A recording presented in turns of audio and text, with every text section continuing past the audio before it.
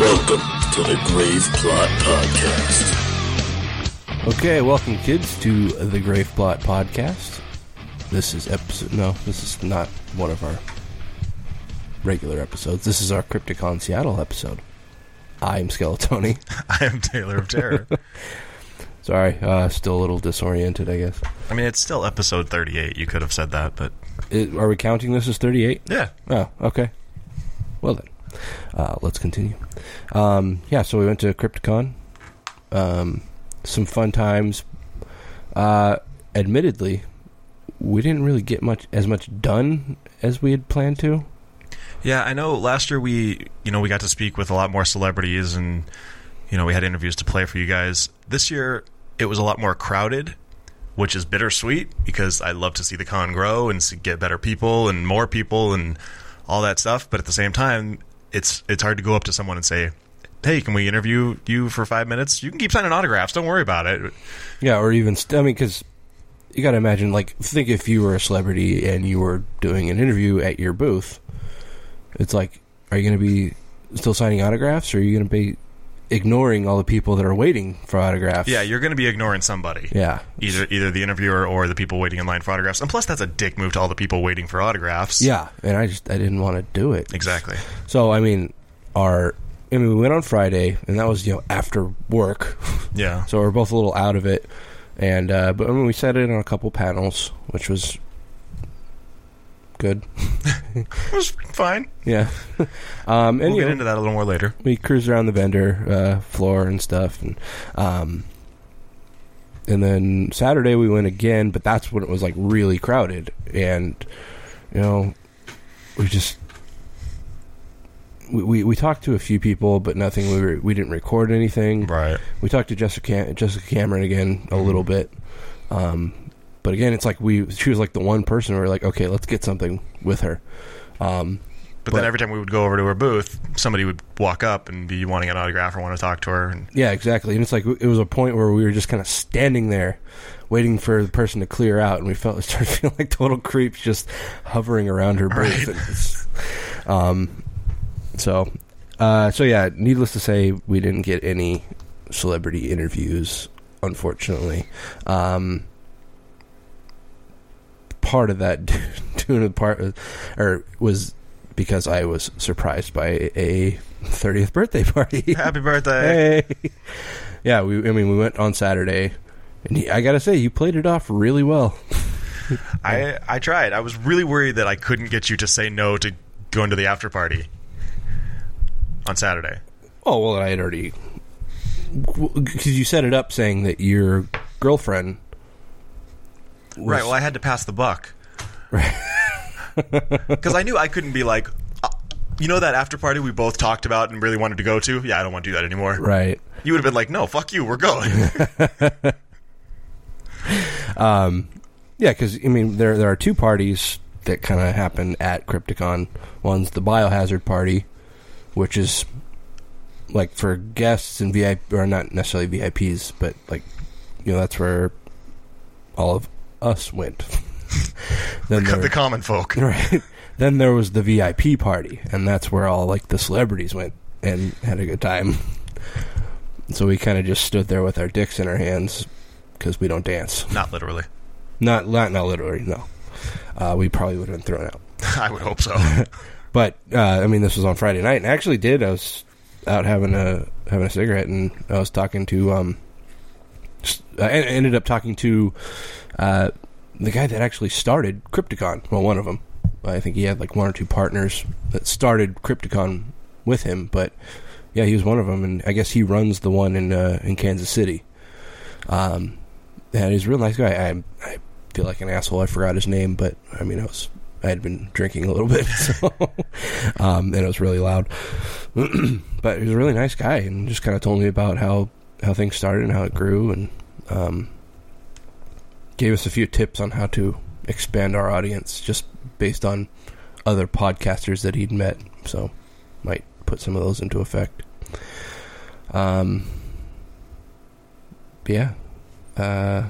Saturday we were there all day and sat in on a few panels. We did with the Twin Peaks panel, which was Sheryl, Fenn, and Sheryl. Then we went to the Soska's panel, right, with the Soska twins and Kai Eric Erickson, right, from See No Evil 2. Now those two just, like, even if you're not talking directly to them, they're just a blast to just watch. Yeah. They're really funny and just really energetic, and Kai Erickson is a tiny little person. He is. He's a short man. I mean, I guess when you're opposite Daniel Harris, everyone looks normal sized, but yeah. Well, it's like the Soskas, they were both saying that, like, when they were casting See No Evil 2, they wanted to go with a short cast, right, to make Kane look menacing and just enormous, right? And he's what, 6'7"? I think he's 7 foot. Is he? Yeah. Well, no, because Big Show's 7 foot, isn't he? Yeah, but they said that Kane and him are almost the same size, or that they're the same height, but Big Show is just bigger. Right. Yeah, they went into talking about meeting with Big Show for Vendetta, and he was pretty smarmy. Well, we'll get further into detail in the panels later in the show. Anyway, so yeah, Saturday night, you know, we had originally planned to go to Prom of the Dead, which is like the big, like, awesome, huge party that Crypticon does. And then, yeah, like a couple of weeks ago, or no, I guess it wasn't even that long ago, you said, oh, well, my girlfriend wants to have her birthday thing that night, so we got to go Friday night instead. It's like, well, what the fuck, man? So yeah, we ended up leaving because I was told that you and her and then me and my wife were supposed to all go have dinner at some bar, and yeah, we went to this bar in Seattle. They had like kind of a second floor to it, and went up there, and there was everyone I knew just waiting for me. So yeah, that was a nice surprise. So thanks for being part of that. And then tell them what we did. Oh God. So we did a Golden Mile. Anybody that's seen The World's End knows what the Golden Mile is. And while they didn't quite do it, well, sort of, we did all 12. Yeah. I regretted it the next day. But yeah, that's ultimately why we didn't go on Sunday.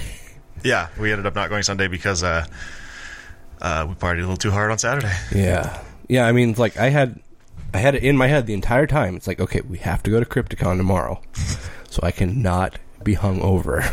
No, fuck that. It's your fucking birthday.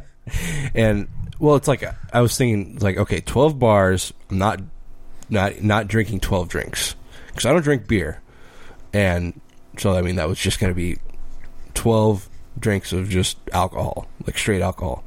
And so I'm thinking, okay, I'll have maybe a couple drinks, and then I'll skip 1 or 2 bars and just have water or soda or something. And that didn't quite happen. I mean, I started out that way, but then people were buying me shots, and so I just had to kind of throw that out the window. But I was really impressed because I was like not even seeing straight by the time we got to the 12th bar, and there were half of our group got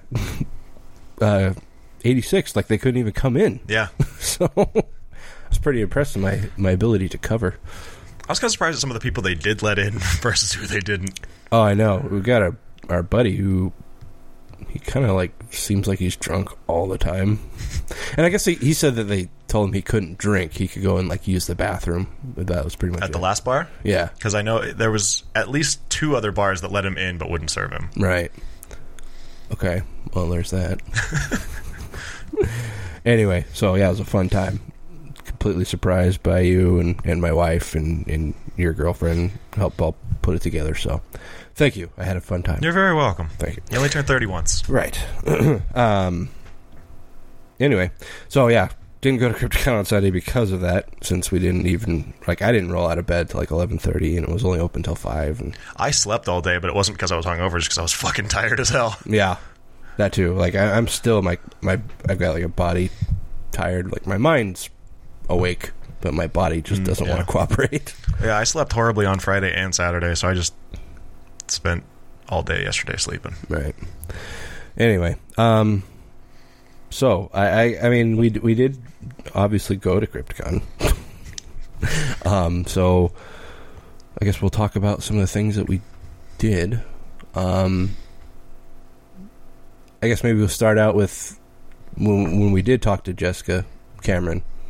Kind of briefly asked her about Mania, and she said because we were expecting her to do a showing there.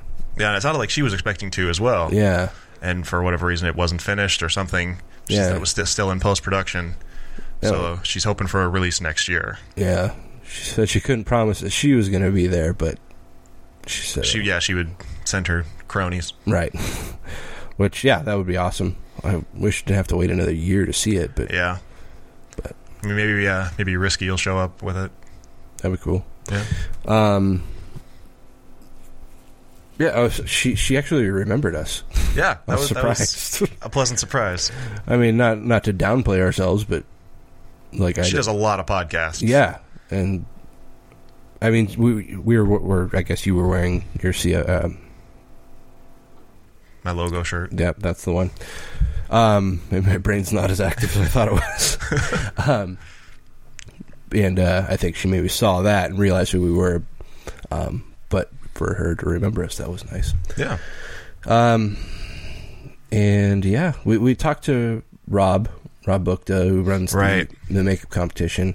We got stuck in a lot of panels, so we didn't get really to chat with him as much as we wanted to.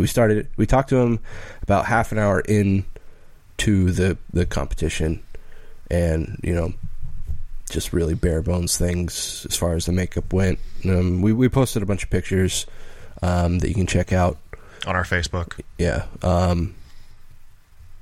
And we talked to Rob, and there were a couple of repeats. One was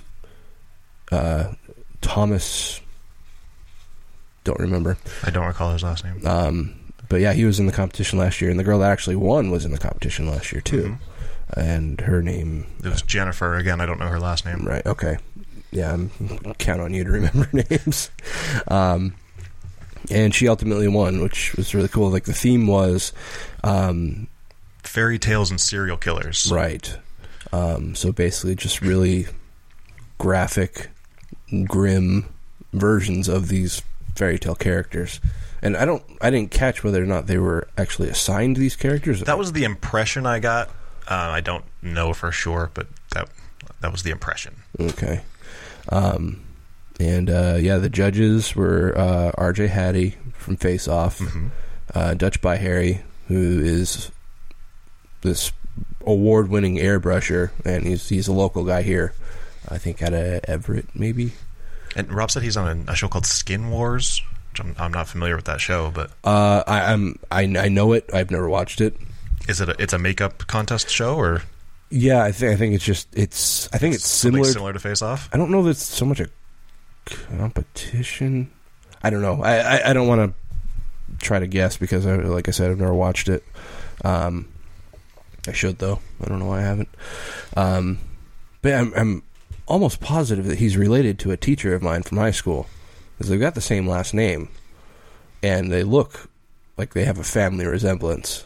And to add to that, they're friends on Facebook.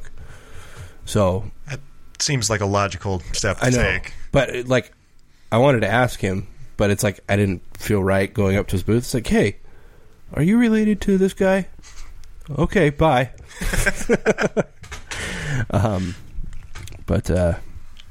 Anyway, so yeah, it was RJ, Dutch, and Eric Albadress, who was the competition winner last year. Mm-hmm. And there's some good makeup that came out of it. Jennifer's in particular, I mean, she obviously won, but I, in my own opinion, thought it was the best. Yeah, I agree. Her character was the troll from Snow White and Rose Red. Right. Which is a story that I know of, but I'm not terribly familiar with. But it was really grim looking. I mean, what was the most impressive thing was they had 2 hours to do their makeup, and she had laid an insane amount of hair on this guy. Yeah, both on his head and a big long beard. Yeah, it was incredible. I couldn't even fathom not only laying that much hair in 2 hours and laying it that well, but then also doing her makeup, which was, as all the judges pointed out, was like kind of an old age makeup where basically you stretch the skin out and you lay a layer of latex and then you let it dry and then you release it and then it wrinkles up the skin.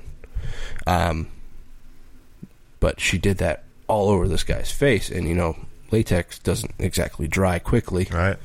And then also just did like these big slash marks across its face, which I assume was relevant to the story. I don't know. Yeah, I'm not really familiar with the story. I know Stephen King's Rose Red, but I don't think that it's the same thing. Anyway, so yeah, really impressive makeup coming out of that. And then Thomas got second place. Again, I felt bad, but did he get second last year too? Yeah. Oh, jeez.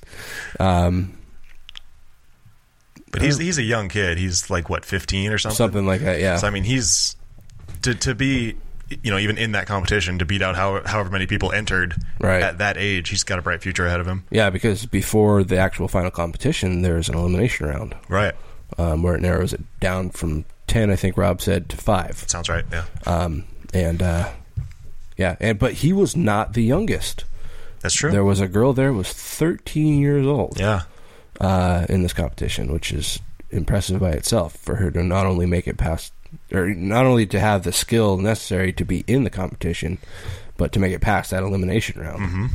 And she got last place, which again, she got into the competition in the first place, so that's nothing to be ashamed of. Don't look at it as last place. Look at it as 5th place out of however many people entered the contest. Exactly. And the trouble with her makeup, I think, was it was very minimal. Yeah. And there wasn't a lot to it. But honestly, I don't think that was any lack of skill, because the stuff she did do, I mean, I wouldn't have been able to do that at 13. Yeah. Or I wouldn't even know how. Her character was the witch from Hansel and Gretel. Right. So she had a lot of like burn marks and... Yeah, and I think ultimately what it was is that she didn't have quite the time management skills that she needed, and maybe she didn't have the ability to conceptualize and come up with a firm idea for her character in such a short amount of time. And I believe that would be my problem, is coming up with a fully fleshed out idea in such a limited amount of time, because like I've often been told that my makeups, like they take a long time and I have to like plan out what I'm doing ahead of time. I mean, the direction she went was right. Obviously the story of Hansel and Gretel, the witch gets thrown in the oven at the end, right? So going with burns is obviously the right way to go, but I think she should have gone farther with it. Put char marks on her, and just instead of just looking like she had a hairspray incident in her face or something, right? Like just go all out and just give her charred black marks all over her face, and make it look like Daniel Radcliffe at the end of Horns. Yeah. Or it's like, think of what you've got to before you. I mean, think of like Freddy Krueger. I mean, that's obviously a very iconic look, and you don't want to copy that, right? But it's like something that's so familiar, you maybe want to grab some ideas from that and kind of use it to your advantage, because that's an idea that's already there. You don't need to plan for that, you just do it, right? But granted, there was obviously a 2-hour limit and a limit to what you could achieve in that amount of time. Anyway, so yeah, we actually sat there and watched a good deal of it, more than I thought we would. But I think a lot of that had to do with how just tired we were from walking around. That's true. But it was, by that time, I mean, I think we sat there for maybe 15 or 20 minutes. So it was like, at that point, we wanted to see who was going to win. So we didn't want to leave, then have to come back in 15 minutes. Right. And we were kind of like in between the panels we wanted to go to. Right. So, anyway, so yeah, that was fun. And we talked with Rob, and we actually do have a recording talking with him, but it's like we got stuck. Like I said, we got stuck in panels, and we didn't have a chance to follow up with him at all. And so it's just this bit that we have with him is kind of out of context. So I don't think we're going to use it. I don't really see the point. Yeah, I mean, we don't have recordings with anyone else, so it seems out of place. Anyway, but thank you, Rob, for speaking with us and kind of giving us the lowdown on what was going on. Okay, so what's next? Well, we went and saw. They were having a trivia contest, and if you got a question wrong, the Soska's got full control of your Facebook. Oh, that's right. Yeah, this was actually.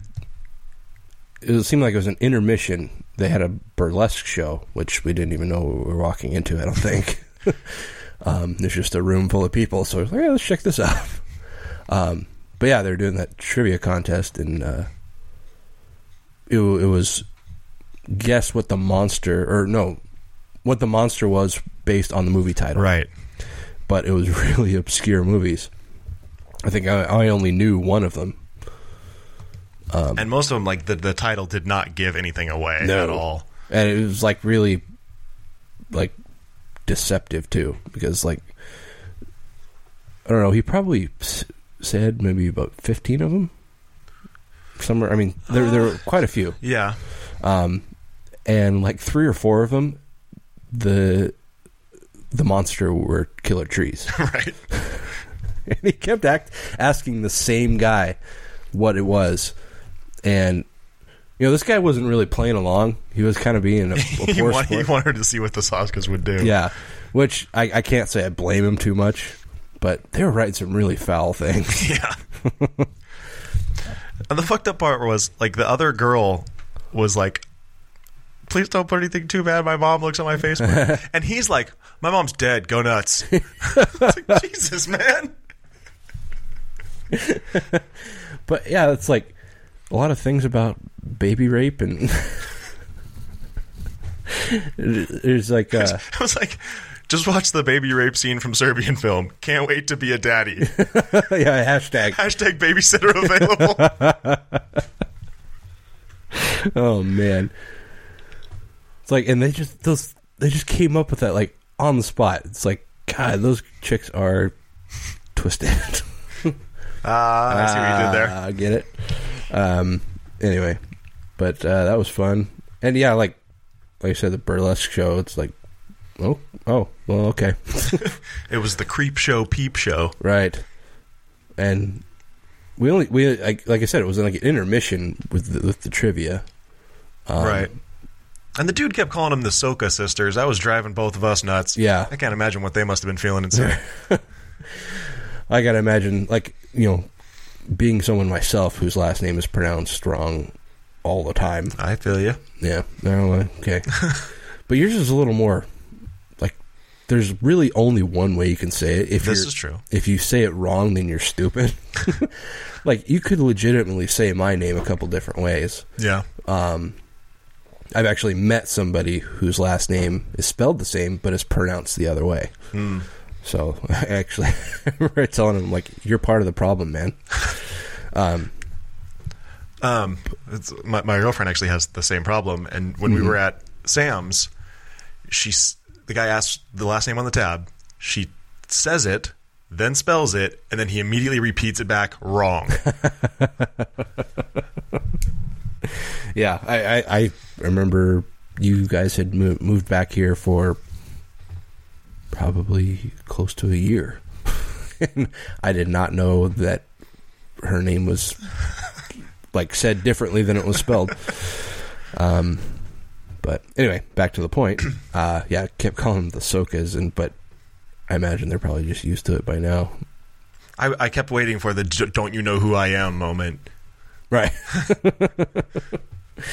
But yeah, the burlesque show was much more revealing than I thought it was going to be. I mean, there was no, like, real nudity, but right, wasn't what I was expecting from a horror convention. A family horror convention. Right, yeah. There were kids in the audience. But hell, I wasn't complaining. And yeah. next? I didn't realize there was going to be an agenda. I didn't type anything out here. Yeah, we're going completely like just off the cuff right now. We don't have any plan right now. What else did we do? Do you want to get into the celebrity panels, or do you want to do the other panels first? I guess we can talk about celebrity panels. Probably less to talk about with those. Okay. Well, like you said earlier, we did go to the Twin Peaks panel. It was Sheryl Lee and Sherilynn Fenn, who is Laura Palmer and Audrey Horne. Mm-hmm. Most of the panel was spent discussing David Lynch, right, and his eccentricity. Both of them doing impressions of him at one point. Oh my God, Sheryl Lee, her impression was just spot on. It was amazing. Well, she was talking about how, spoiler alert, at the end of Twin Peaks, that she's like hanging, and she said when she got the call from David, he's like, Sheryl, how do you feel about heights? And she was like, I was, a young actress, so I lied and said I was fine with them. And then I got set, and he's like, okay, we're going to hang you from a crane 60 feet in the air. How do I not remember that? I don't know. I mean, I just watched the last episode like a couple months ago. After watching that, now I got to watch the whole series again. I actually watched Firewalk with Me yesterday. I haven't seen that. How is it? It's kind of dumb. Really? Yeah, I was a little disappointed. I know it's like not super popular. Mm-hmm. It's weird. Like how Twin Peaks starts off kind of normal and then gets kind of weird towards the end. Yeah, this kind of builds on that even further and gets really weird. Well, it's like it's a prequel, isn't it? Yeah, it's the story of Laura Palmer. Right. Okay. Well, but there's still like no explanation of who Bob is and where he came from. I hope they cover that in the reboot. Or no, it's not really. Yeah, I guess it kind of is the literal definition of a reboot because it's starting the franchise up again. Yeah, that's a good point. This is more of a reboot than what other reboots would be considered. Right. I mean, yeah, in the strict definition of the word. I don't know how much they're going to get into like backstory on it though, or if it's just going to be, present day. Well, I don't think this is necessarily for new fans. I think it's for fans of the show. Oh, definitely. So, I mean, fuck the people that don't know what's going on. Well, yeah, I mean, especially since they've announced it already and it doesn't come out until 2017, like, and it's on Netflix. Right. If you don't know what's going on, go fucking watch it. Yeah, it's admittedly it's a little hard to stick with if it's not your thing, but it gets so weird that you have to just keep watching. Yeah, it's like I have to know what happens next because I have no idea. Which, speaking of, on the panel, they talked about how like David Lynch wasn't like, okay, this is what's going to happen, then this, and then this, and then this. It was free flowing the whole time. Mm-hmm. They didn't know who the killer was. The people on set didn't know who the killer was until the day before they shot the episode. Right. Yeah, and well, this is more than 10 years ago. I'm not going to worry about spoilers. When you discover that Ray Wise is the killer, and when Sheryl Lee is playing Maddie, mm-hmm. She said that she had to shoot her death scene all day. Yeah. Like, an entire day was just her death scene over and over and over and over again. And she talked about how it was like really hard for Ray Wise to do because he had a daughter that was about her age. Right. And so to have to like just choke out somebody. Yeah. And like I may be remembering this wrong, but didn't she say he was almost like kind of like a father figure on the set? Yeah. Yeah, so I can imagine that was just strange for both of them. And when David Lynch told him, he was like, all right, Ray, you're the killer. You've always been the killer. Everyone knows you're the killer. Oh, fuck. Yeah, Firewalk with Me, like the first act is about two different agents played by Chris Isaac and Kiefer Sutherland. Wow, okay. And Kiefer Sutherland is this like super neurotic guy. It's weird. And then David Bowie is in it for like 30 seconds. Wow, okay. Well, I feel like I need to watch it. No, you don't. No? Okay. I mean, if you got nothing better to do on an afternoon, sure, why not? But well, I mean, they talked about it briefly. I think it was one of the questions that was asked, and Sheryl Lee said she was more than happy to do it, and she seemed proud of it. Well, she talked about how, like, in her mind, there's no separation from the series and the movie. That it's all just Twin Peaks. It's all just one thing. Right. And she said when they were done filming the series that she felt like she wasn't done with Laura, which is fine. I mean, understandable, because Laura ultimately didn't have all that much of a part in the show. Right. She spent most of her time wrapped in plastic. Yeah. They also recast Donna in Fire Walk with Me. Donna. It's not Laura Flynn Boyle.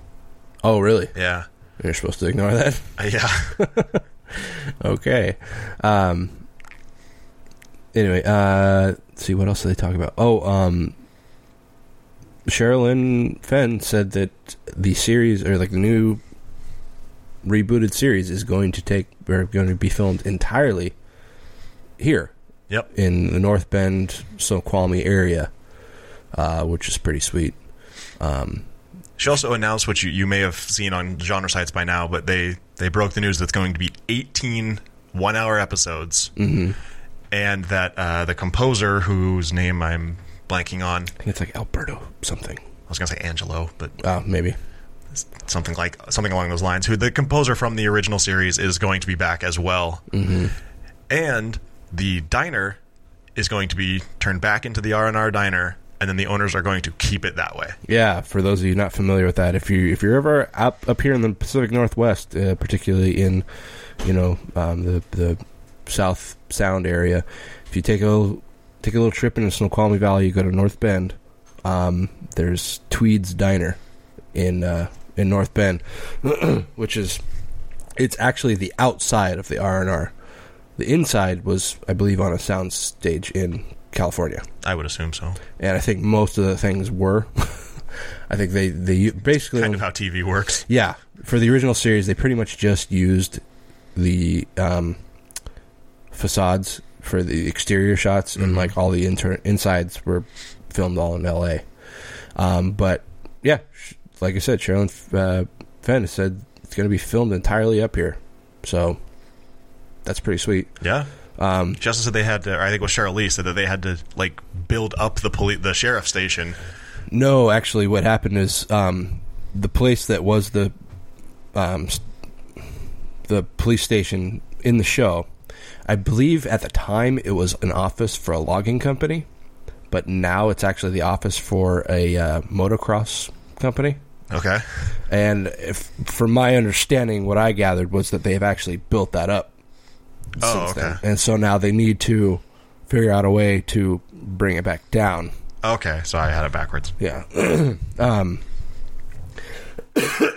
Jesus. So, yeah, really looking forward to that. Yeah. I mean, I got even more excited about it. So. She said David Lynch had already been up here and done all the location scouting and everything. So. Yeah, and I mean, we already announced that he's back, obviously, so... even if you didn't hear that from us, you probably heard it elsewhere. So that's exciting, and yeah. And Sherilynn Fenn is really funny. She is. I did not expect her to be that funny. Yeah, we on our way out, we kind of discussed it. Like, Sherilynn Fenn is really bubbly and funny and just energetic. Sheryl Lee seemed really kind of quiet and retiring. She played with her hair almost the entire time. Yeah, she almost seemed nervous. She seemed nervous, yeah. Which was weird, but yeah, for someone who's been in the acting game as long as she has. But yeah, I mean, like it honestly seemed like a lot of the questions were directed towards Sherilynn Fenn or to both of them. In which case, like, they both bite. Yep. It's pronounced moth bite. Thank you. They both might have responded, but it seemed like it ultimately ended up with Sherilynn Fenn, like, kind of finishing out the question. Yeah.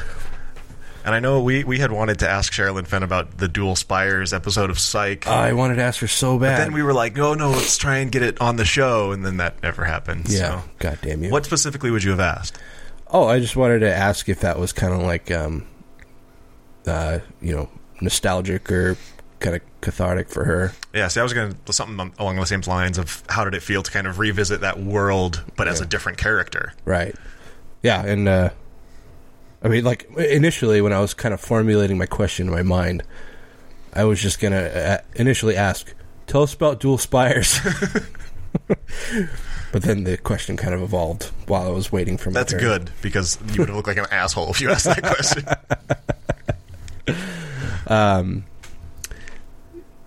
And then I feel like there was something I wanted to ask Sheryl Lee, but I'm spacing on what it was. I don't know. I also liked it when they talked about the audition process, how with David, it was just like they just kind of went and hung out, and then he was like, okay, you got the role. Right.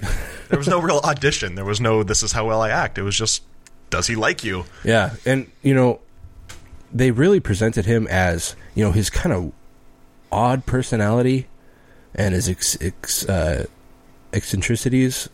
That's not like a public persona. That's how he actually is. Yeah. Like, he'll tell even them, you know, I don't know that you call them like close friends, but, you know, people that know him well. He said that his greatest film of his own is Eraserhead. Most spiritual film. The spiritual, okay, that's what it was. But then if you ask him why, he won't tell you. Yeah. It's like... I liked how he got Sheryl Lee to commit to something, but he wouldn't tell her what. And then when she asked him, he said, in the spring, some branches grow long and some branches grow short. Well, she was going to bleach her hair, I think right. What it was. Or that was Sherilyn Fenn that was going to bleach her hair. I thought that was who was saying that, wasn't it? I'm pretty sure it was Sheryl Lee. I don't think so. What I remember is Sherilyn Fenn saying that she was telling David, because she didn't know what was going on. She didn't know if she was going to be in the new series. Mm-hmm.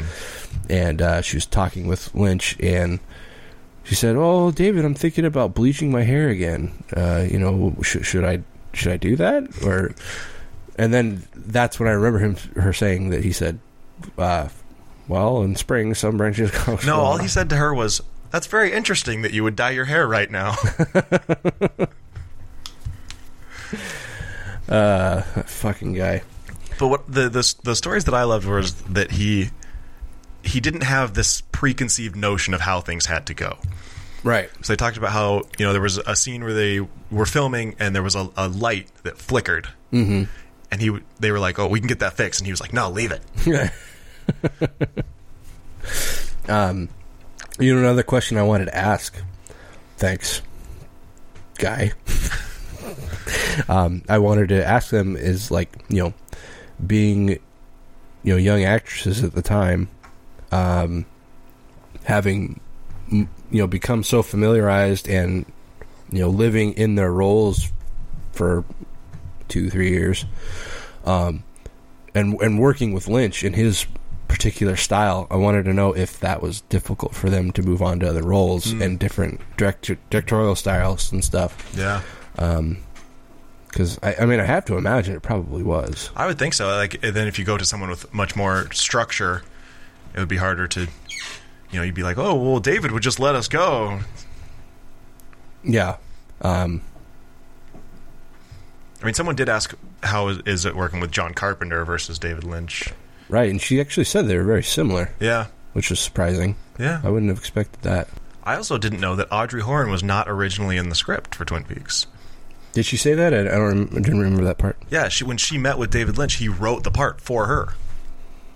Okay, that does sound vaguely familiar. Yeah. Okay. After meeting with him for like 15 minutes. Right. He was like, "Okay, I need this girl on the show." Mm-hmm. So he wrote this part, and she became a very, very prominent part of the show.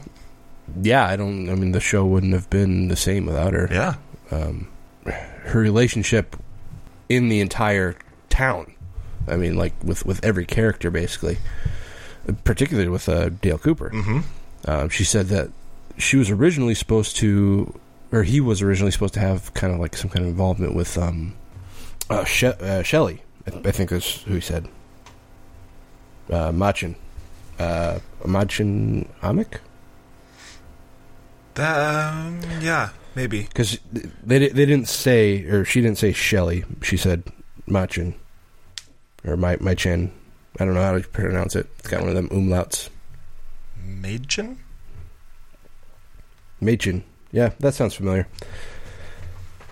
I had never heard the name pronounced until Sherilynn said it. Yeah, same here. So, but yeah, she said that Dale was actually supposed to get involved with her, but then when she came on, that's when the whole thing with Audrey came about.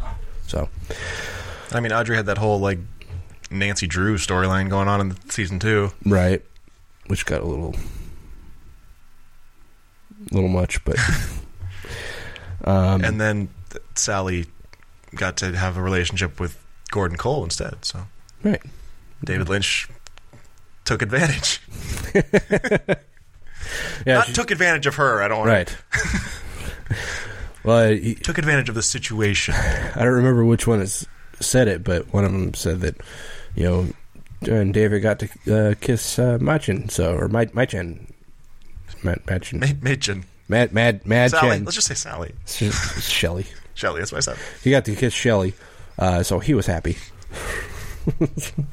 Anyway. So, yeah.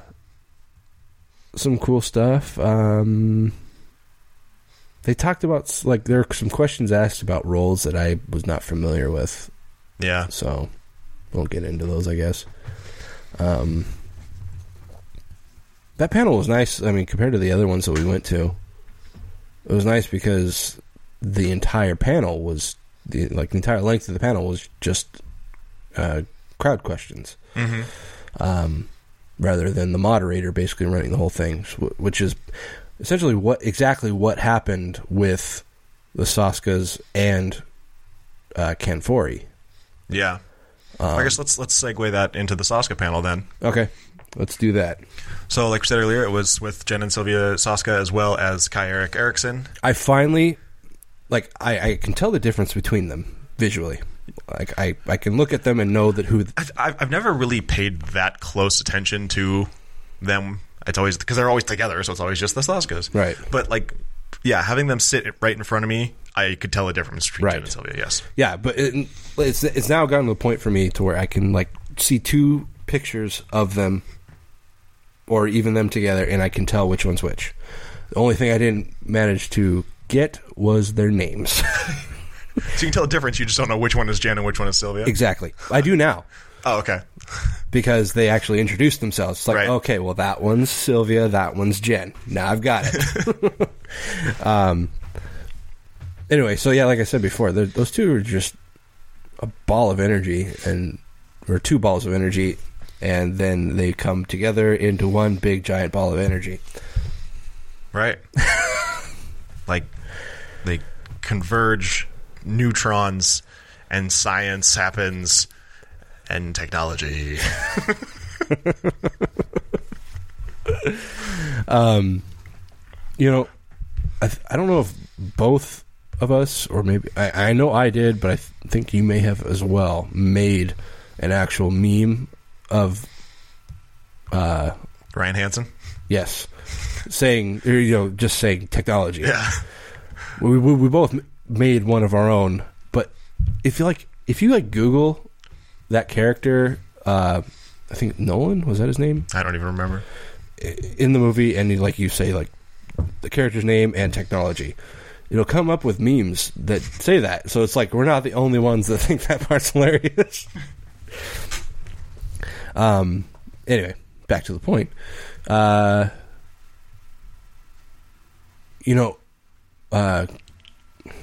What's his name? Kai-Erik, yeah. Kai-Erik Erickson. He's a very quiet person. Yes. He almost acted like he didn't have permission to talk. Maybe he didn't. Maybe they're like, you just sit there and look pretty. Seemingly like a nice guy, though. I mean, for as little as he did talk.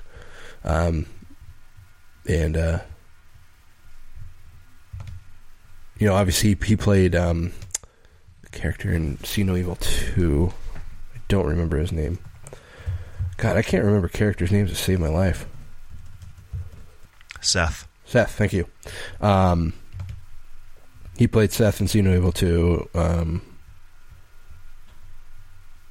which I don't know that I necessarily consider him the love interest. He's the male lead. Sure, yeah. Or wouldn't Kane be the male lead? He's the male protagonist. Okay.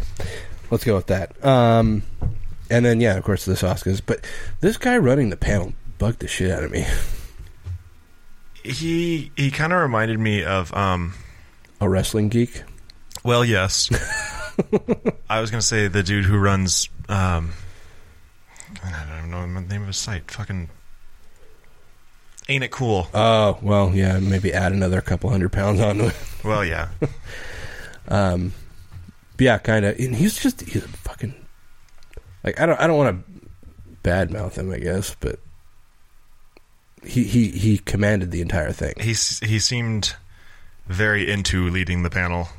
Yeah, he seemed like he wanted to ask his questions more than allow anybody else to ask theirs. Yeah. I mean, was there any point where anybody could ask questions? I don't remember. They did take fan questions at the end, but there was only time for like 3. Right.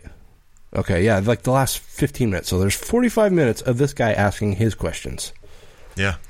And I didn't really care about a lot of them. So I haven't been to... Most of the panels we went to were not celebrity panels. And right. I don't... Did we go to any last year? I don't remember. I don't think we did. Okay. So I don't know if that's how that works. Like if it's just a moderator asking questions, because that's how it did work in the Ken Foree one. I mean, I guess it kind of depends on the moderator. True. But that kind of bugged me. I mean, I went there with the intention of, if I had any questions, to be able to ask them. Mm-hmm. And that was not really given to me. So yeah. But let's God, what did they talk about? Well, they talked about See No Evil 2. Mm-hmm. And they talked about how, like you said earlier, they wanted a whole short cast so they could make Kane seem even more intimidating. Right, which, obviously was a good plan with Danielle Harris, who's like 5'3". I thought she was like 4'11". She might be. Okay, she's a very, very tiny little lady. And like you said, Eric Erickson, he's not very tall at all. Yeah, he said he was 6'2" at one point in the panel. Then I walked by him and I was like, "You're like 5'2". Yeah, we saw him on the vendor floor with the Soskas. And, I walked past him and it's like, I could put you in my pocket, little man. Was that a Space Jam reference? Little man. It is now. Let's see, they talked about Vendetta. Well, they discussed they have a strong desire to do 3 No Evil.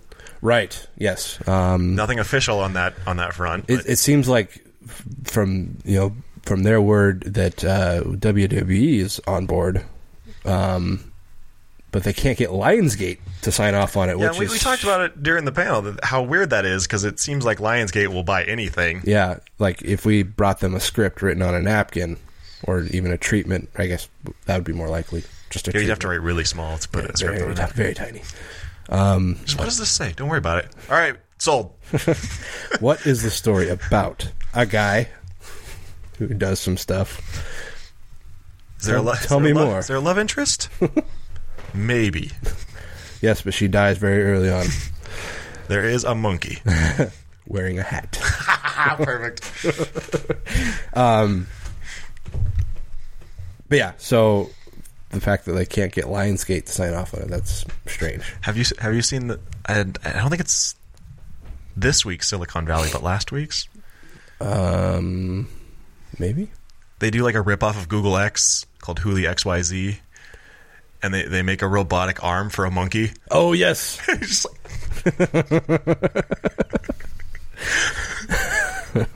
Wait, what's Google X? I'm not familiar with that. It's the division of Google that does like the self-driving cars and... Oh, the ones that keep killing people. They said only 2 of those were the car's fault.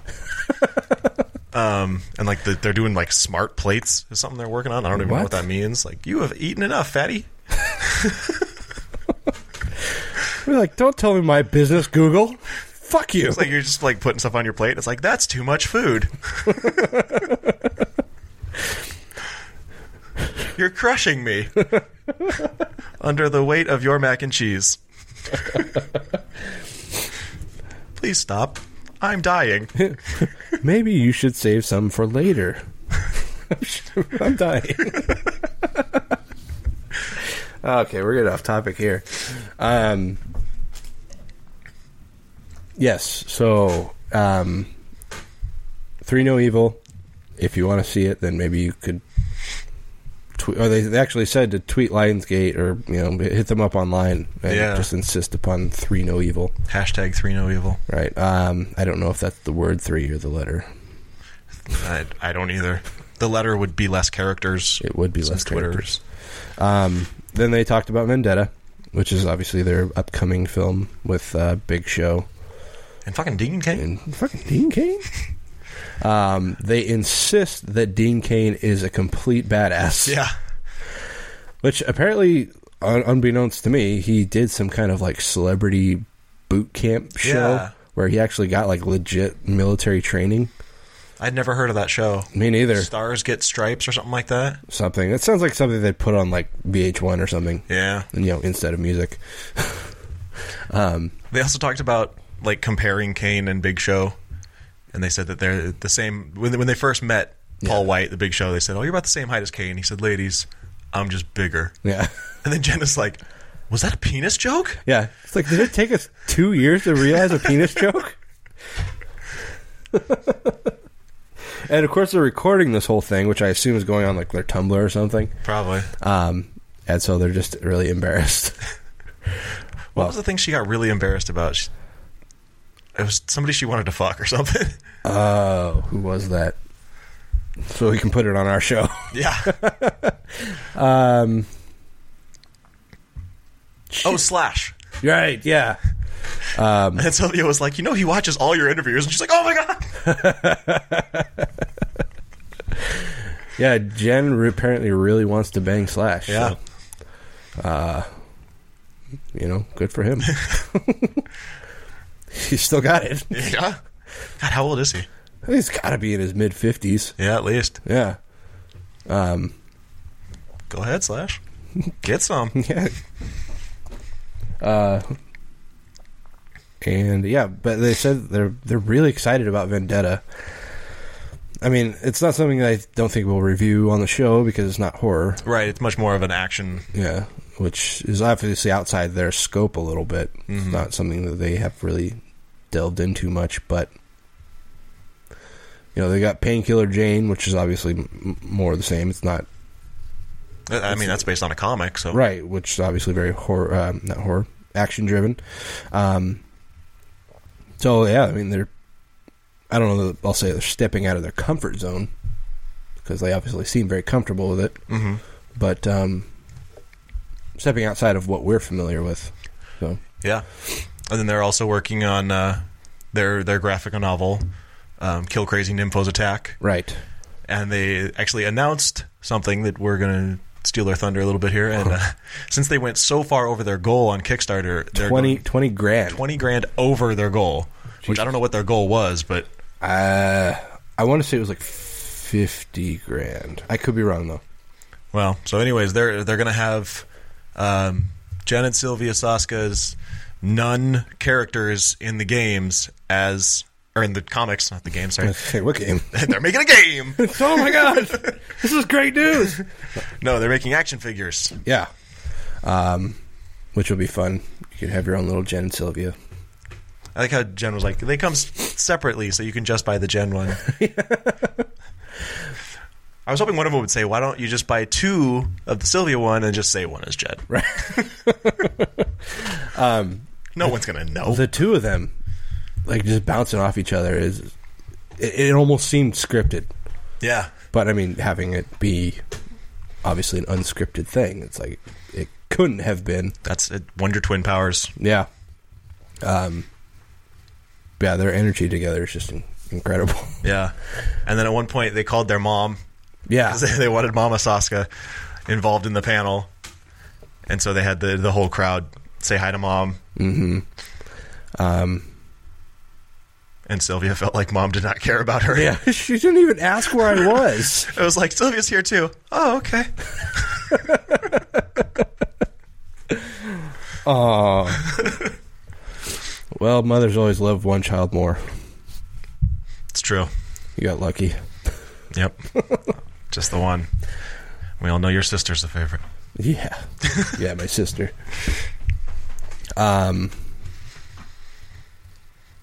Anyway. Anything else for the Soskas? I told you this before we recorded. It's like, I really wish I would have written some notes. Yeah. Because I'm just going completely off memory right now. Plastic is a movie they're working on that's supposed to be in the same vein as American Mary. Right. About a plastic surgeon who does something or other. It sounded like he gets in trouble with the mob or something, or just ends up owing a lot of money. Sounds very, very similar to American Mary. It does. But I don't know. But that's apparently what they're working on next. That's their next movie. Yeah. They said they had other stuff coming down the pike, and then this came along and just bypassed them all. Mm-hmm. So yeah, I mean, a lot of stuff coming up for them. They are busy. Yeah. And yeah, good for them. Yeah.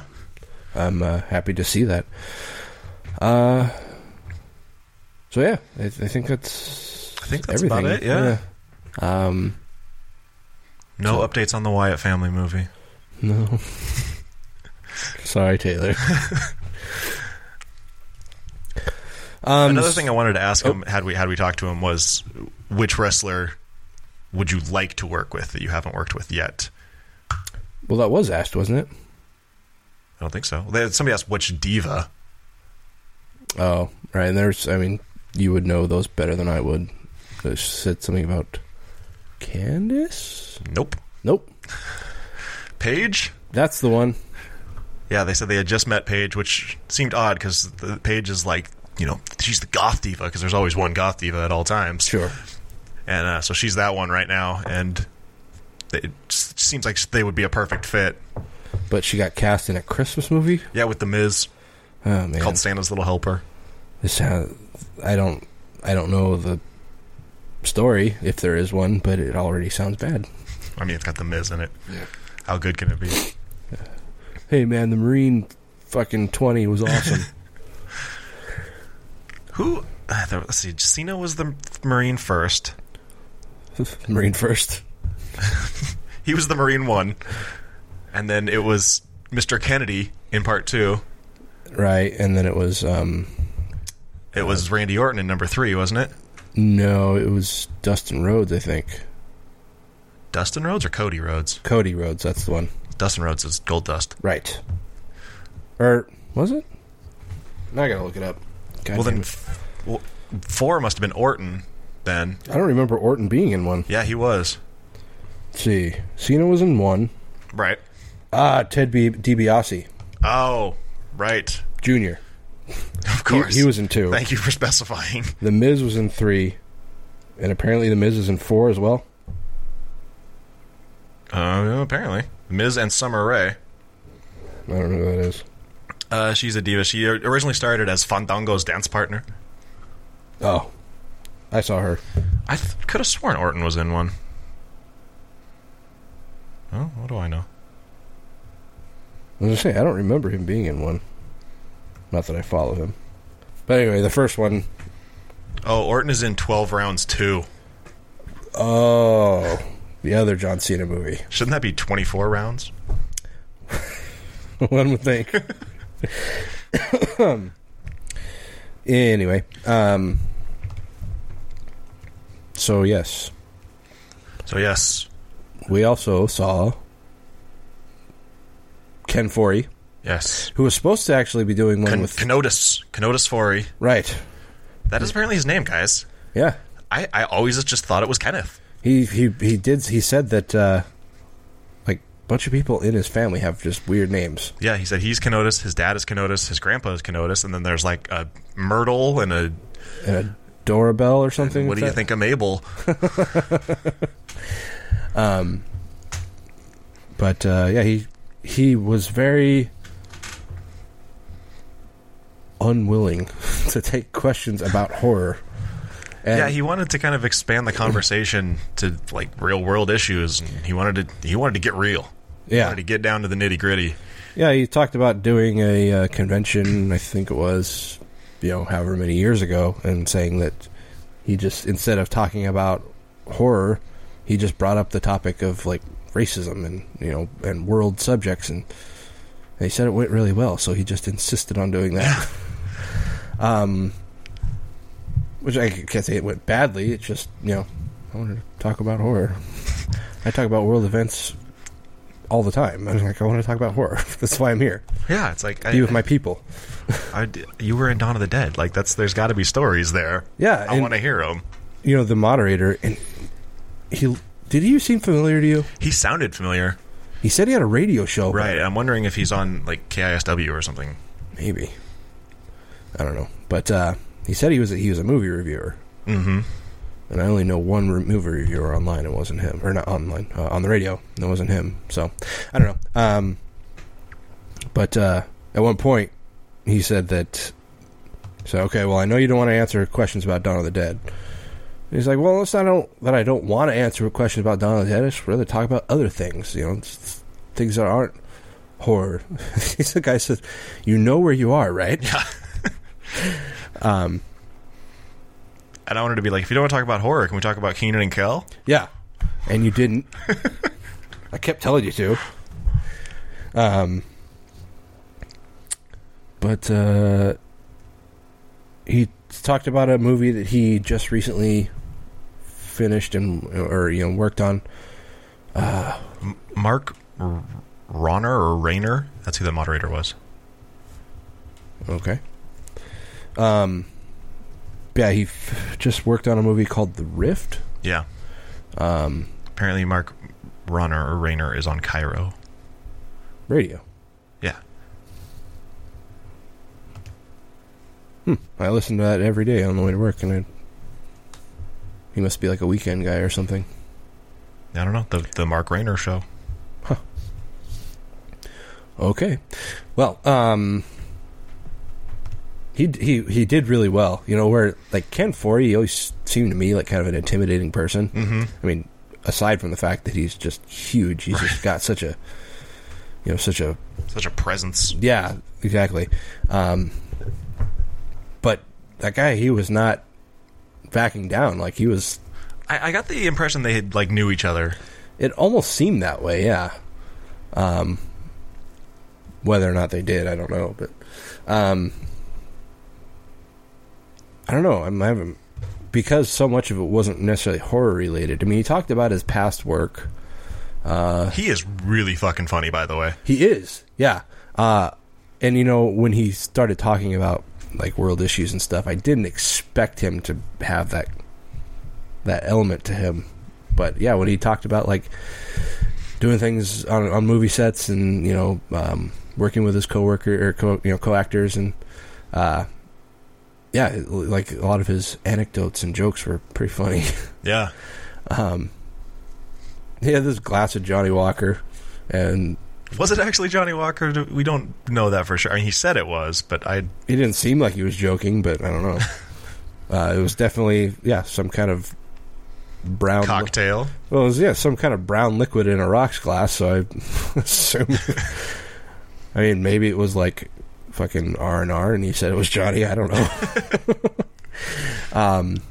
But the guy Mark, you said he was.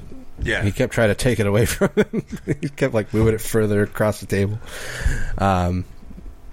But he seemed like he was not embarrassed, but like not wanting to talk about a handful of his past work. Yeah. Because I mean, at one point, like I think he was asked, like, what does he want to do? Like if there was a particular character he wanted to play, and he kind of did answer that to an extent, but he just said, "I just want to keep working." Right.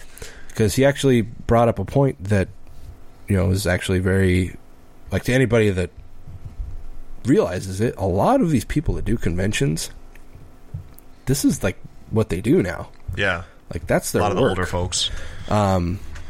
And he says that he's very thankful to still be working and still be acting and things, and he just wants to keep doing that, which was, admirable.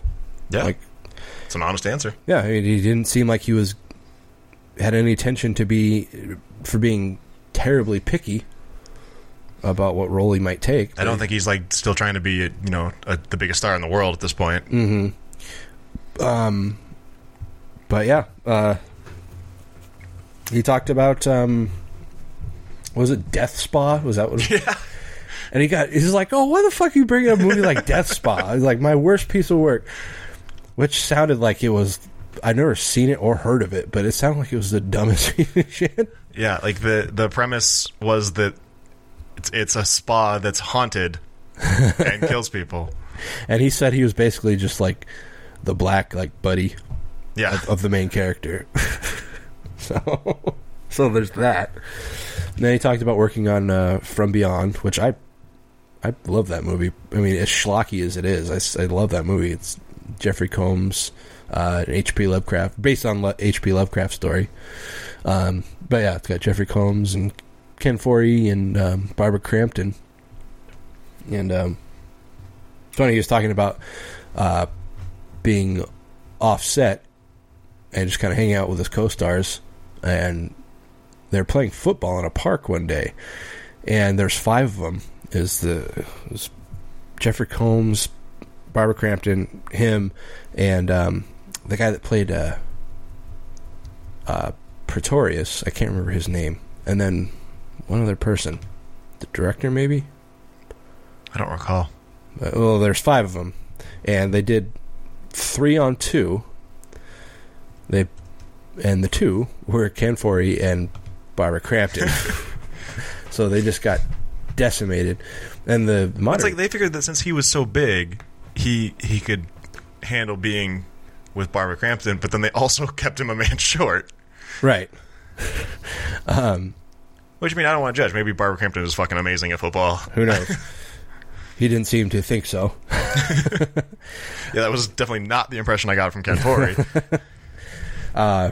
Yeah, he said that they didn't even take it easy on him. They ran up the score 50-3 or something like that.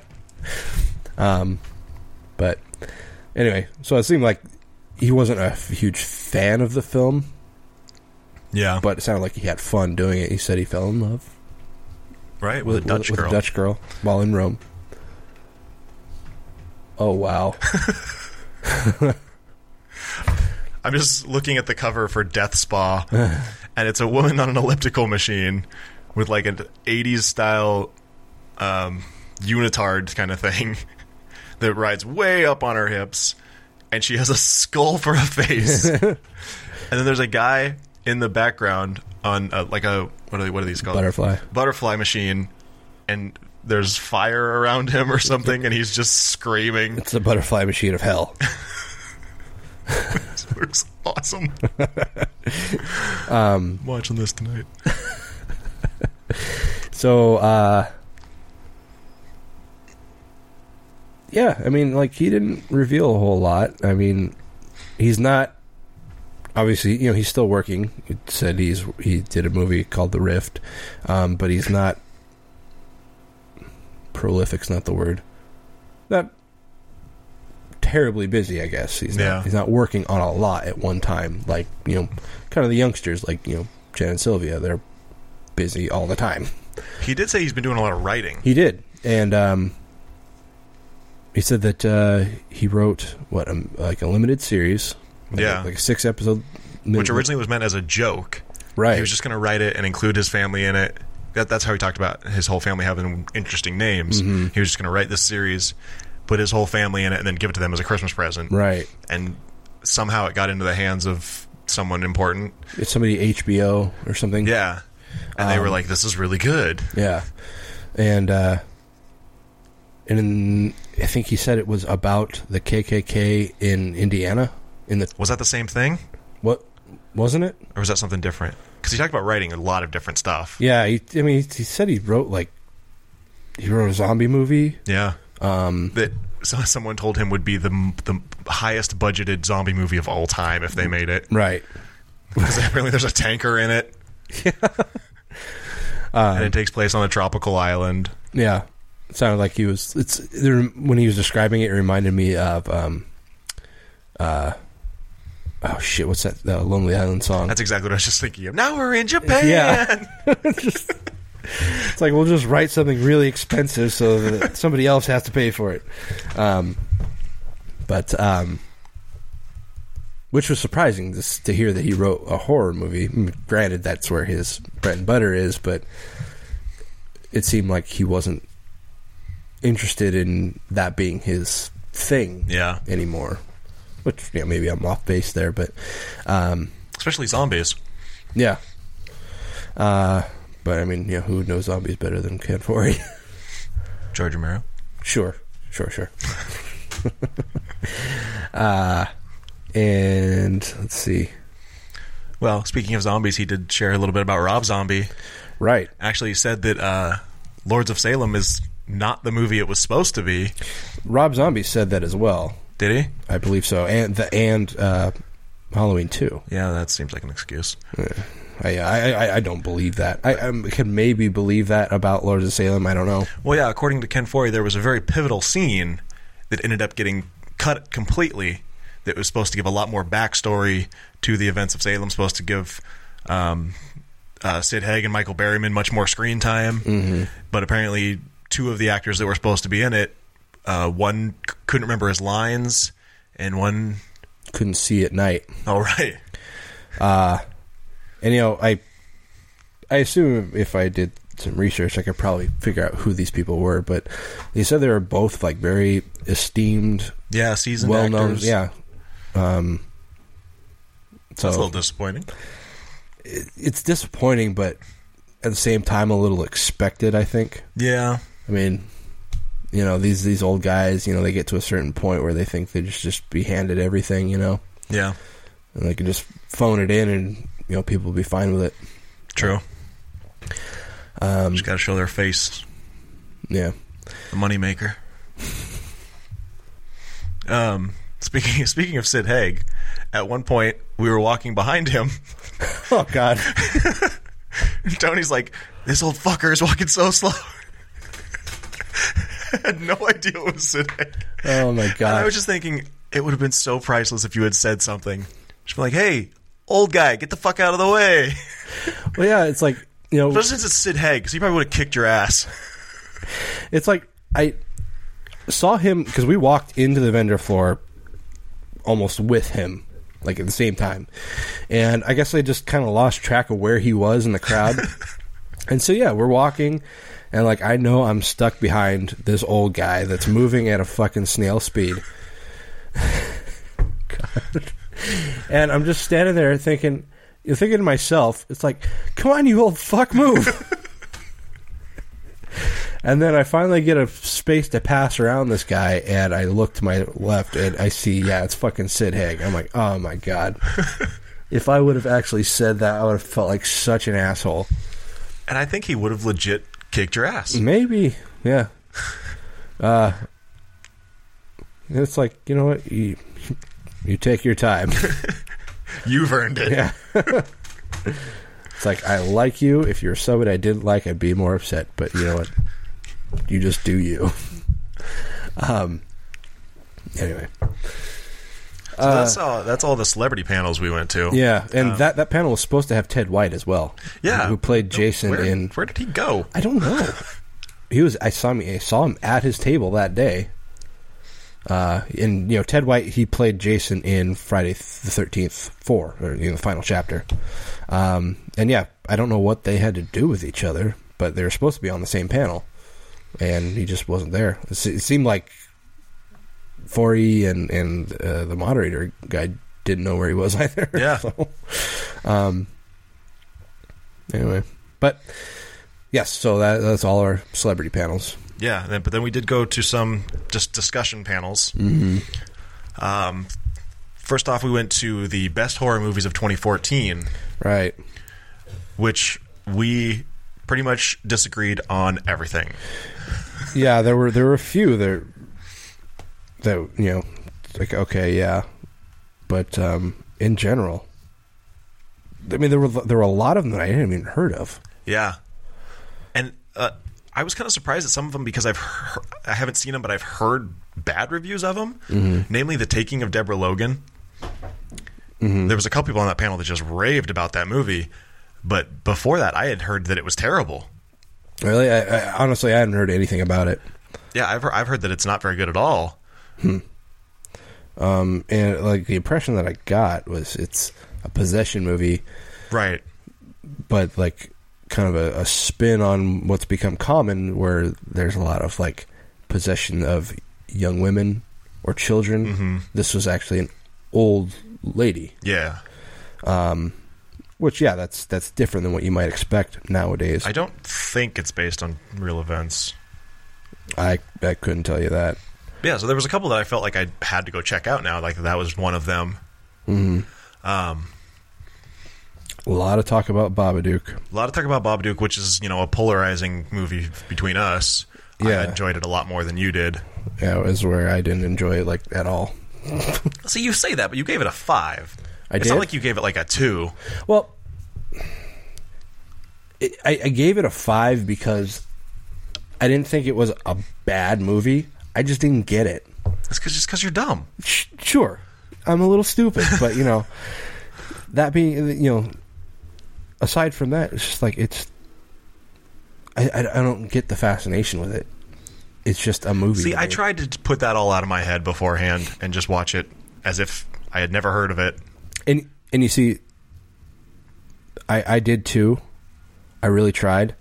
But to me, it's just like, I don't get what the fascination with this movie is. I don't know why so many people like it. And that didn't really influence my decision.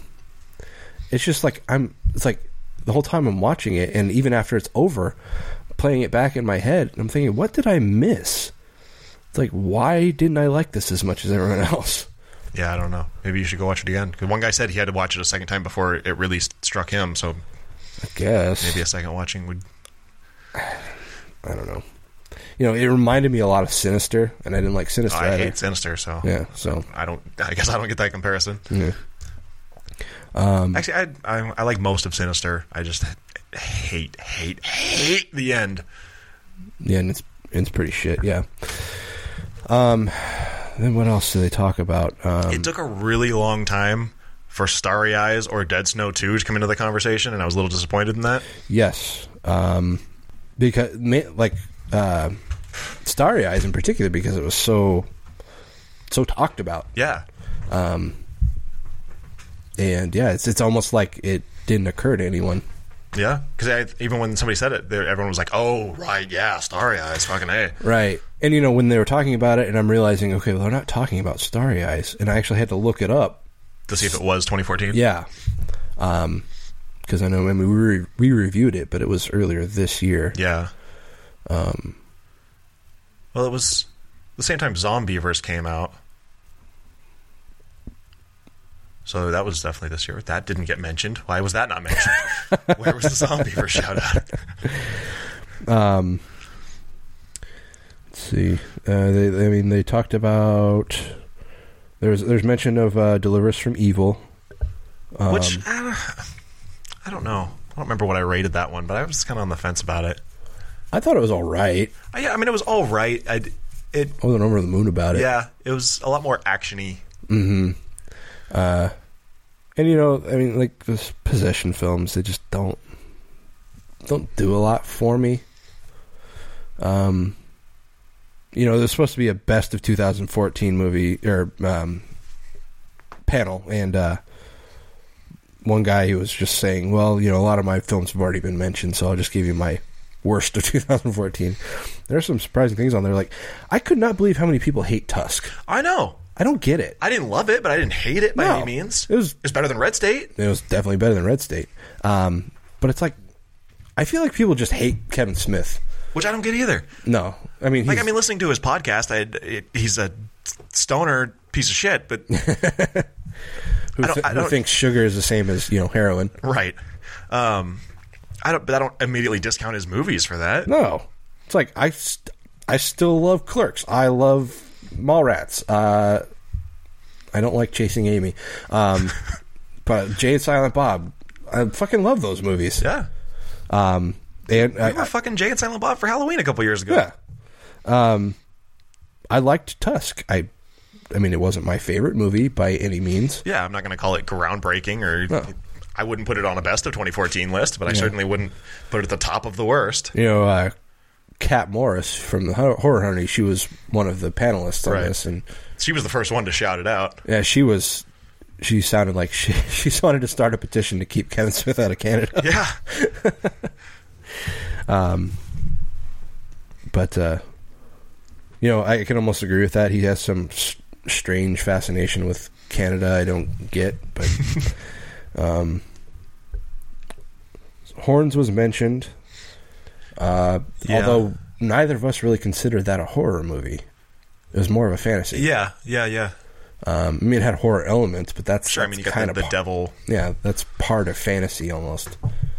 Yeah, demons are part of fantasy. Oculus did not get very much praise either. No, I was surprised. Yeah, like we both liked it. Kevin liked it because that was the episode that we had Kevin on. Right. And honestly, that's the only WWE film that I've really enjoyed thus far. I mean, See No Evil 2 was watchable. Right. But the rest of them were total shit. I can't stand anything else they've put out. Yeah. But Oculus was actually pretty good. Yeah, I mean, it didn't feel like a WWE Films movie because you didn't have a wrestler shoehorned in there. And right. I thought it was a good, creepy ghost story. Yeah. Yeah, it definitely was. And, you know, those types of stories don't usually do it for me.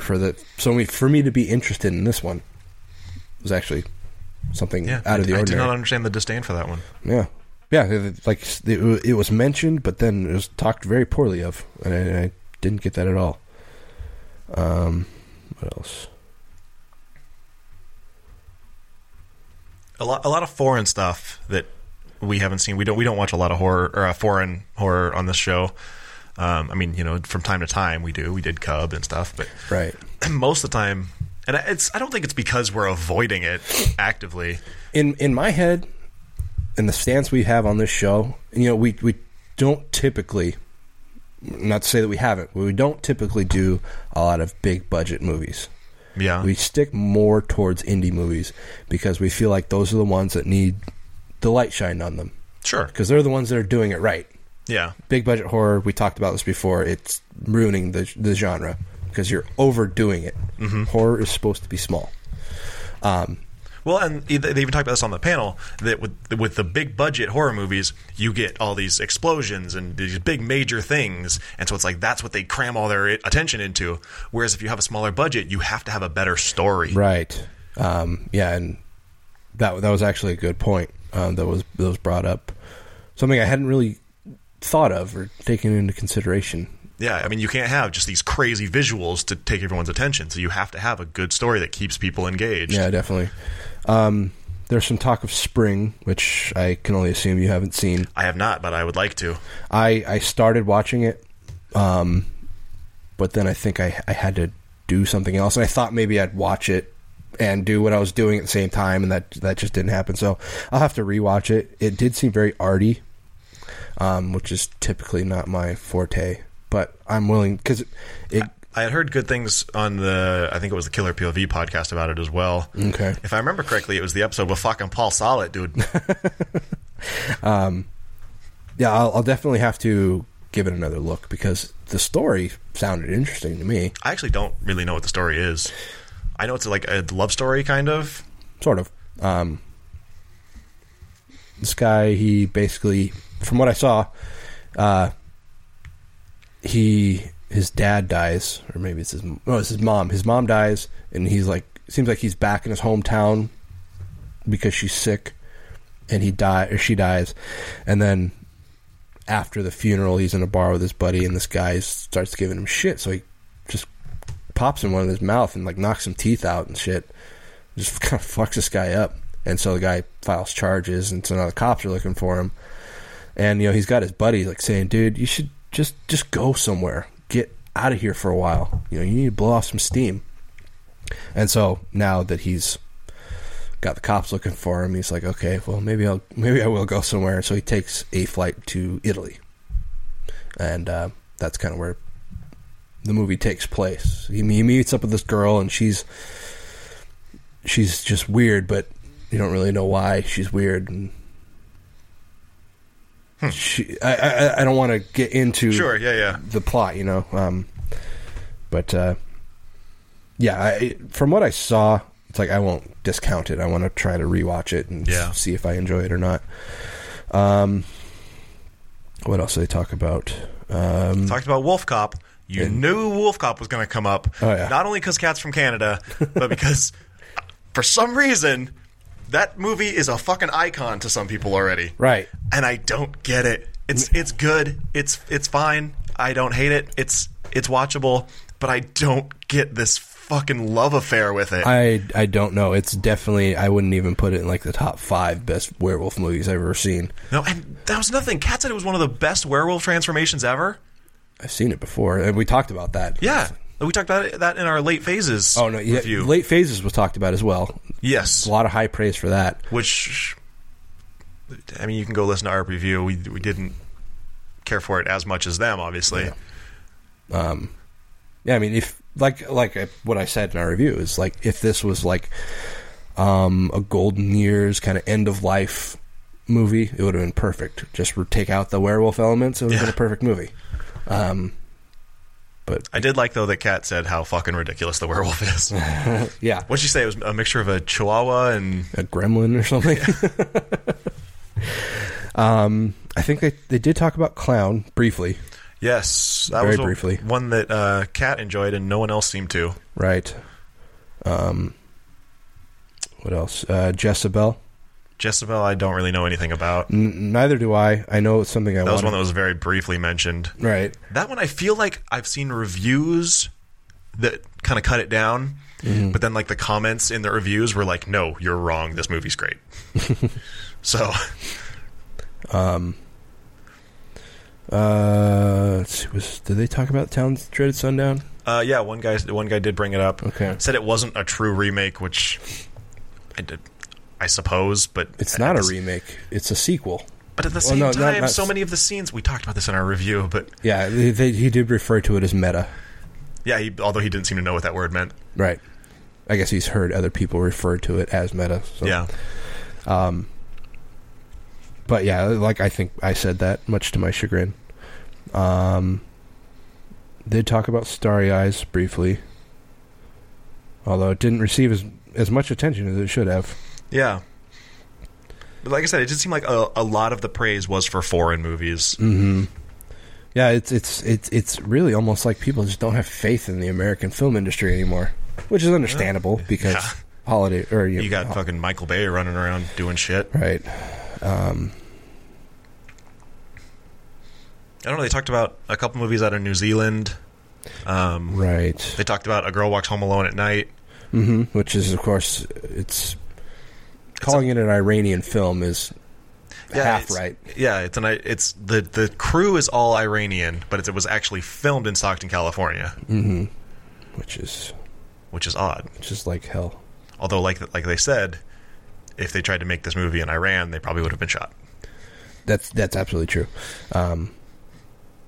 Then Dead Snow 2, which we were waiting with bated breath for somebody to say something about it. I think we both had our hand just like ready to go in case nobody said it.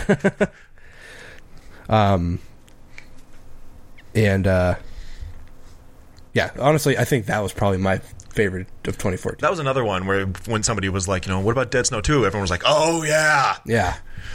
Like I said, I think that was probably my favorite of 2014. Yeah. Like, I don't think they could have said something better. What else? VHS Viral was one that said it should be avoided at all costs. Right. Which I haven't seen it, but from judging by the first 2 VHS, I would probably have to agree. Yeah. I think somebody then said not to watch any of them, which is absolutely true. Sacrament. Oh, yeah. Ty West movie. Or Ty West joint. That's another one that was was kind of a mixed review on the board. Yeah, I guess so. It seemed like it was, if I remember, I was more in favor than against. Yeah, I think there was one guy that was against it though, pretty staunchly. But I'm sorry, but I'm not a huge Ty West fan. I want to be. Yeah. I think his movies are visually very, very nice. Mm-hmm. They're great looking. And like I loved the old school feel of House of the Devil. But nothing fucking happens in that movie. Yeah, I don't like House of the Devil. I mean, I'll be the first to admit it. It does nothing for me. It's like, yeah, it's got a cool vintage look to it, but it's like, aside from that, the story's shit. It's got a great end. Yeah, but it takes forever to get there. Yeah, and it's something you've seen a million times before. That's true also. I mean, it's fine if you want to, try to capture the feel of something old, but, do something else with it. There was one guy on the panel who seemed like he was bringing up a lot of movies that not only did the other people on the panel not agree with, but it seemed like all the reviews I've seen of these movies, they weren't very good. Like one guy, he talked about The Pyramid. Yeah, I've heard very bad things about The Pyramid. Yeah, I had it on our calendar at one point, and then I read so many bad reviews that I took it off. Is that why you took it off? Yeah. Okay. I noticed it had just disappeared at one point, but I guess I never questioned why.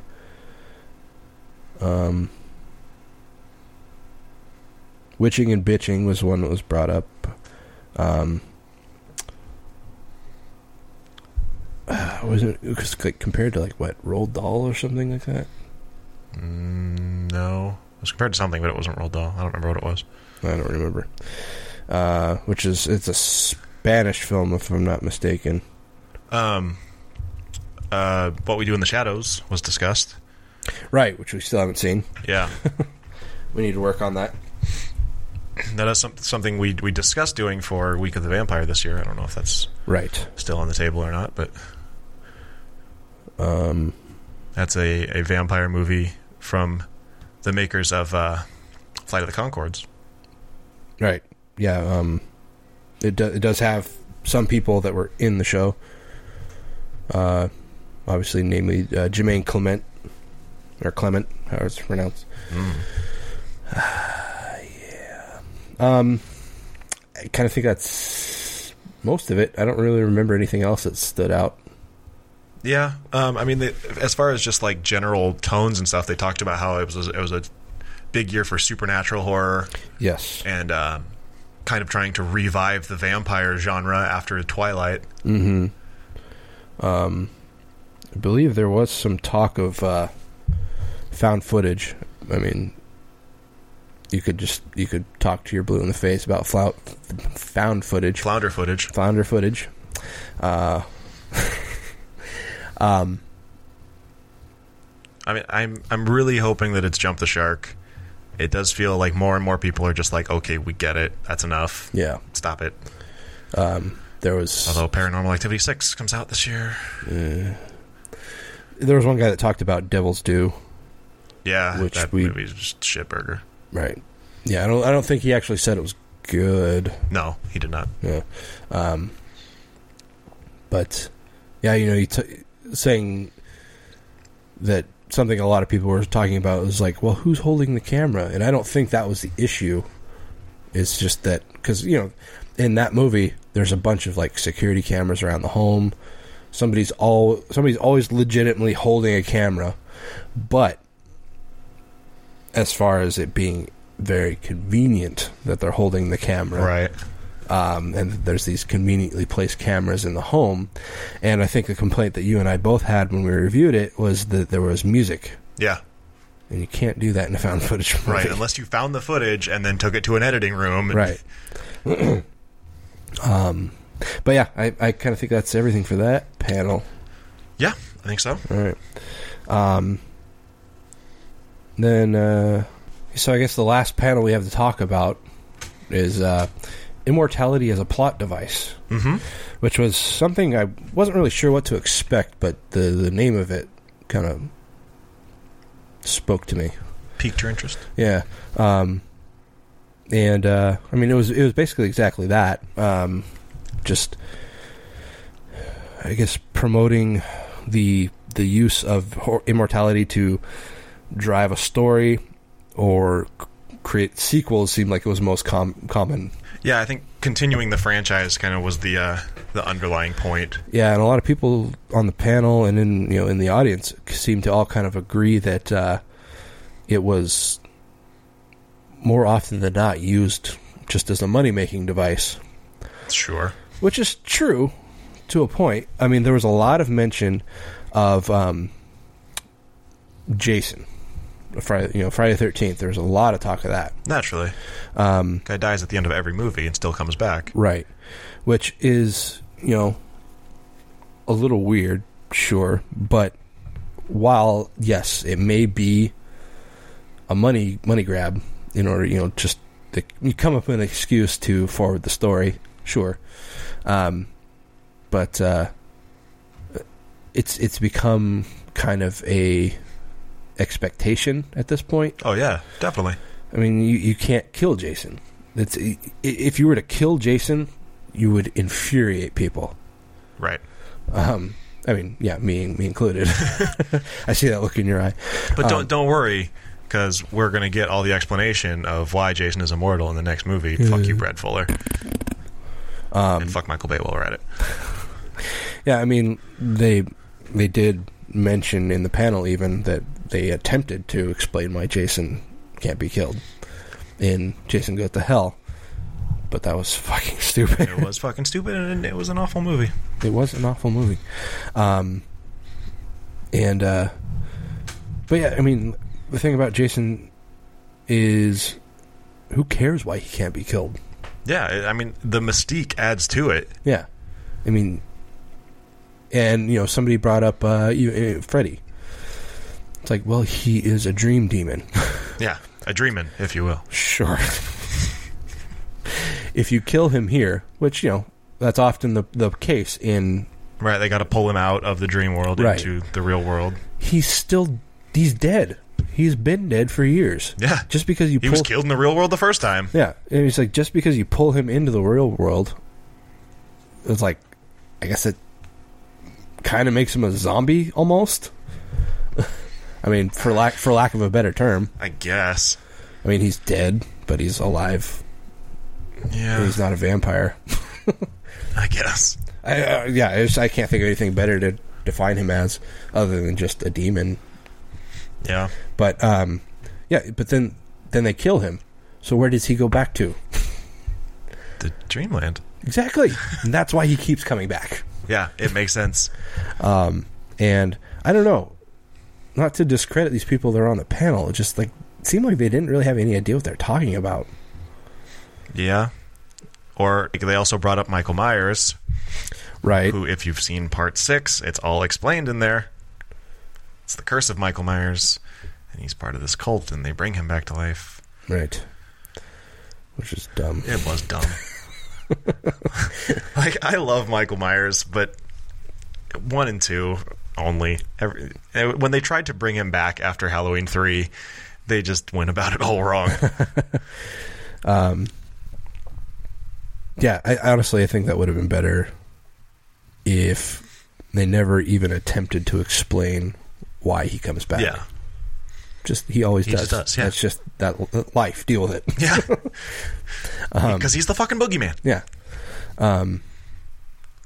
So yeah, using immortality as a plot device, it's not a necessity, I guess, but when you write something, when you write somebody that lives on, beyond films and beyond media, and actually lives in people's dreams. People have nightmares about Michael Myers or Jason or Freddy or Dracula. It's like, yeah, people have nightmares about these people. And so it's not just a plot device. It's something that gets ingrained into you. Yeah, it's part of the story. Yeah. Part of the character itself. Yeah. And they brought up Event Horizon too, which I thought was interesting. It's not something I would have thought of, but I mean, you do have Dr. Weir, Sam Neill's character, who is basically immortal.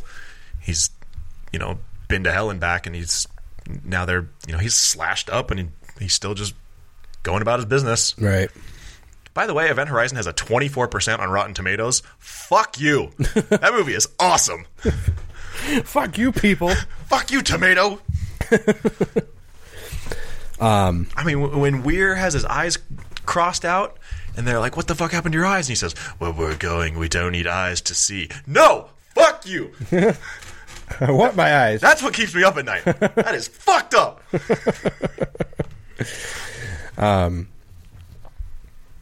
Yeah, so, do you have any examples of immortality as a plot device? Beyond what we've already discussed? Yeah. Well, you start getting into like the possession movies. There's always the case of the demon would leave whoever it's in, and it could just easily possess someone else, and then therefore the franchise can expand. True, yeah. I did like how they talked about with the Human Centipede movies, where it's the idea that is immortal. So you can do that movie so many times with completely different people. Right. I don't remember which panel it was that we were on, or not on, but in, where they were talking about the Human Centipede movies, and like the way they were describing them seemed like they hadn't seen the Human Centipede movies. It had to have been that one. I think that was the only one we saw where they talked about Human Centipede. Could have been. But yeah, it's like maybe you either haven't seen these movies or you need to go back and rewatch them because you missed things. Right. Speaking of the Human Centipede movie, me and you discussed this when we were walking to 7-Eleven, but apparently Tom Six's plan for the franchise, if you haven't read this yet, he said he's done with it for now, but he may want to come back in the future and make a movie where aliens come to Earth and make a human centipede out of the entire human race. Why? Why? That's you're taking the piss at that point, though, because where are you going to go from there? Sure. But you literally can't go any bigger. Unless the human centipede goes into space to Mars. And then they start attaching... And then they start attaching Martians at the end. Ass to mouth. Right. That's how it works. I can't speak for Human Centipede 3, obviously, but Human Centipede 2... There was some scientific significance to Human Centipede 1, or the first one, in that the guy was actually taking like the digestive tracts and like merging them from person to person. But then you get like Human Centipede 2, where it's just some schlub that is a fan of the movie. That schlub is Lawrence Harvey. Yes, it is. You watch your mouth. All he does is like attach them ass to mouth. Like he doesn't do anything beyond that. So basically, rather than just being a continuous digestive tract, like they're actually shitting into each other's mouths. Yeah. So that's gross. I'm so sorry, Kyle. Should I eat the cuttlefish or the vanilla pudding? I shouldn't do that on the show. No, you shouldn't. Okay, I won't do that again. Anyway, so yeah, anything else to say about that? No. Okay. Not really. Okay, well, I guess it was our intention for this to be kind of a shorter episode, which I think it is, right? Yeah. Okay. We're under 2 hours at the moment. Okay. Well, I guess that would be a good place to kind of wrap things up. Again, we wish we had had some interviews to play, but just didn't work out that way. Yeah, like I said, it's bittersweet because we love to see the con grow. We love to see it packed. We love to see all the horror fans there. But at the same time, it kind of makes it hard to sit down with people. Yeah, we did make the discovery of the press room. Yeah, although I don't know what goes on in there. There was something that looked like it was a space for like interviews. But were there like scheduled times where people would come in? I don't know. We'll have to investigate that next year. Yeah. And hopefully next year, we actually talked with Kat about this because she has been doing panels for a few years now. How to actually get on to panels, and because I think we've both expressed interest with doing that. Yeah. So hopefully next year we can actually be on 1 or 2 panels. That'd be great. Yeah. And have some fun with that. But anyway, so next May we'll do this all again. Hopefully better. Yeah, and hopefully we see all of you there. If you're in the Pacific Northwest region, it's a lot of fun. Yeah. It's a great con. It seems to be growing every year, getting bigger and better guests every year. We talked about how Ken Foree was there, Sid Haig was there, Bill Moseley was there. Yes. I really wish we could have talked to him. Yeah, Clint Howard, Ted White, William Forsythe, just tons of really great guests. And then you've got a lot of the really great vendors. Yeah, if you go to Crypticon, fucking bring money with you. Yeah. Because you're going to want to spend some. Yeah, which we want to give a shout out to Living Dead Magazine, Nightmare at Beaver Lake, Horror Honeys, Geek Girl Collectibles. Yes. Going through our flyers here.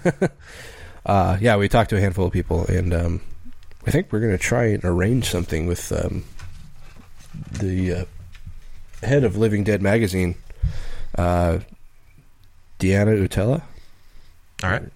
We're going to try and we spoke with her. We spoke with her last Crypticon, and we were going to try and set something up and just never did. And we spoke with her again this one, and so hopefully we'll actually make that happen this time. Speaking of which, they are actually holding the first annual Living Dead Horror Convention this November in Portland. So again, if you're in the Pacific Northwest, yeah, we're hopefully going to make a trek down. Yeah, definitely. Okay, and so yeah, aside from all that, also want to say congratulations to Sid Haig for winning the Crypt Icon Award. Congratulations to Luchigore Productions for winning the Short Film Festival for El Gigante. Yeah. Yeah, there's another person I wish we could have run into is Gigi. We kept seeing her, yeah, but it was like we were outside and she was inside, or we were in a panel and she was sitting in the back. Right. All these times when we couldn't go talk to her. Yeah. Yeah, we saw her in the Soska's panel, and then, like, I think you were in the toilet, and I was just waiting for you, and she walked past. I was going to say hi, and then she went into the bathroom. Like, okay, well, she probably doesn't want to talk to her right now. I did stand and listen to Michael Berryman tell a couple stories while I was in the bathroom. Okay, so yeah, thank you to the organizers of Crypticon Seattle. We had a lot of fun, and see you again next year. Aside from that, again, this is our last May episode. I know our last official Cystic Fibrosis Awareness Month episode was last week, but this is officially our last episode of May. So I just want to remind you one more time that this is Cystic Fibrosis Awareness Month, and you can give your donations and any other support you can at cff.org. You can read all about the disease. If you want to hear, like, from the horse's mouth, so to speak, we can go listen to our interview with Dr. Gibson that we did last week. He kind of gives you all the information you can need about CF as a disease. So yeah, cff.org, donations being made there. We also have our CF awareness shirts available in our store for $25.50. $21 for up to extra large. Right, and then I think it's $25.50 if you want to get a large size, or if you just want the premium shirt, which I guess is a better quality. Sure. Actually, I think the cheaper one is up to 2X. Is it? Okay. Yeah. So yeah, any 3X and beyond is going to be the premium shirt. But yeah, $5 from each of those shirts sold is going directly to the Cystic Fibrosis Foundation. We've sold a handful of them. Yeah, sold a good amount. I was happily surprised. Yeah. So yeah, help us join the cause and be a part of the solution.